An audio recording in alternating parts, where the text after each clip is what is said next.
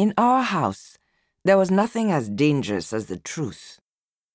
I'd slipped into Wura's room, though I was supposed to stay out of sight in mine. Backlit by the soft September sun, her party dress beckoned like a hibiscus to be plucked, pink blushing to rose at the hem, buttons like dewdrops down the back, a crimson sash. In a day, we turned 12. Weeks earlier, surrounded by the freshwater scent of new fabric at Ibadan's top tailor, my twin sister had selected the exact dress I'd have chosen, had anyone asked. She would dazzle like a princess at our party, and I would be the brother trussed up in a suit. Not that I hated trousers. They're useful for tree climbing and playing football, but I also longed to wear a dress sometimes. Okay, most times. Surely, whispered a little voice in my mind, Wura won't mind if you try the dress on, just to see. In fact, she might think it fun. And that was like Mother's driver denying he'd been drinking kai-kai when the fumes on his breath could dry the water off your eyeballs. Wura would share her last bite of coconut candy with me. But if I touched her stuff without permission, her rage was roof-shattering, like Samson in the Bible. Yet how we'd both gasped the moment Wura opened the catalogue page to that dress.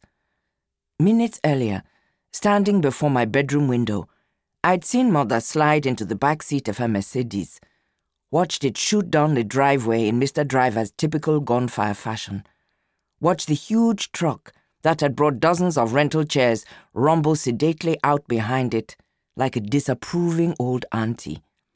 The gateman shut the gate, and I could finally escape. Mother would be gone for a while. Wura padded silently in. This was the best and the worst thing about being twins. We rarely surprised each other. She smoothed the sash on her dress, eyed me warily. Can I try it on?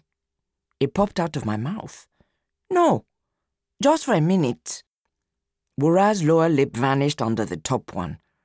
It was unfair to ask. Mother said Jehovah God would punish us all if she encouraged my sinful habits. I was maybe 5 the first time it happened. Mama Andoh, my grandmother, had been visiting. She'd set aside her wig, orange headscarf still tied on, while she napped on the cool veranda. I'd never realized till then that she sometimes wore one. I'd been shocked by the sight of her scalp, bald all around the edges, as if someone had plucked her clean. I'd arranged the wig on my head, tiptoed to the hallway mirror, and as the world slid into proper focus, made the happy discovery that I was, in fact, a girl. I'd promptly named myself Lori and raced off to spread the good news, confident everything would now be fixed. You're not a girl, Otolorin. You're a boy, Mother had hissed. And if you ever repeat those words or let anyone see your privates, I'll lock you outside at night for Bombo to steal. That brought weeks of nightmares. I was never sure afterwards if I dreamed of my grandmother in a long white robe, standing before a small fire in the backyard, the wig she'd thrown on it, spitting flame, before curling up like a small dying animal.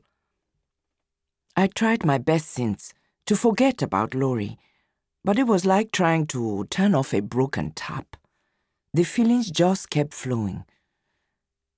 Please, I pulled the big sad eyes Wura could never refuse. She'd hoped I'd say, never mind, forget it. Then she'd exile herself with me to my room, and we'd play snakes and ladders and pretend I'd never asked. But I couldn't.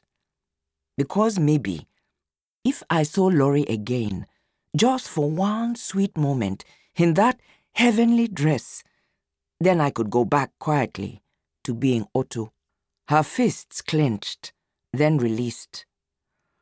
All right then, off with your clothes. I stripped immediately to my underwear before she could change her mind.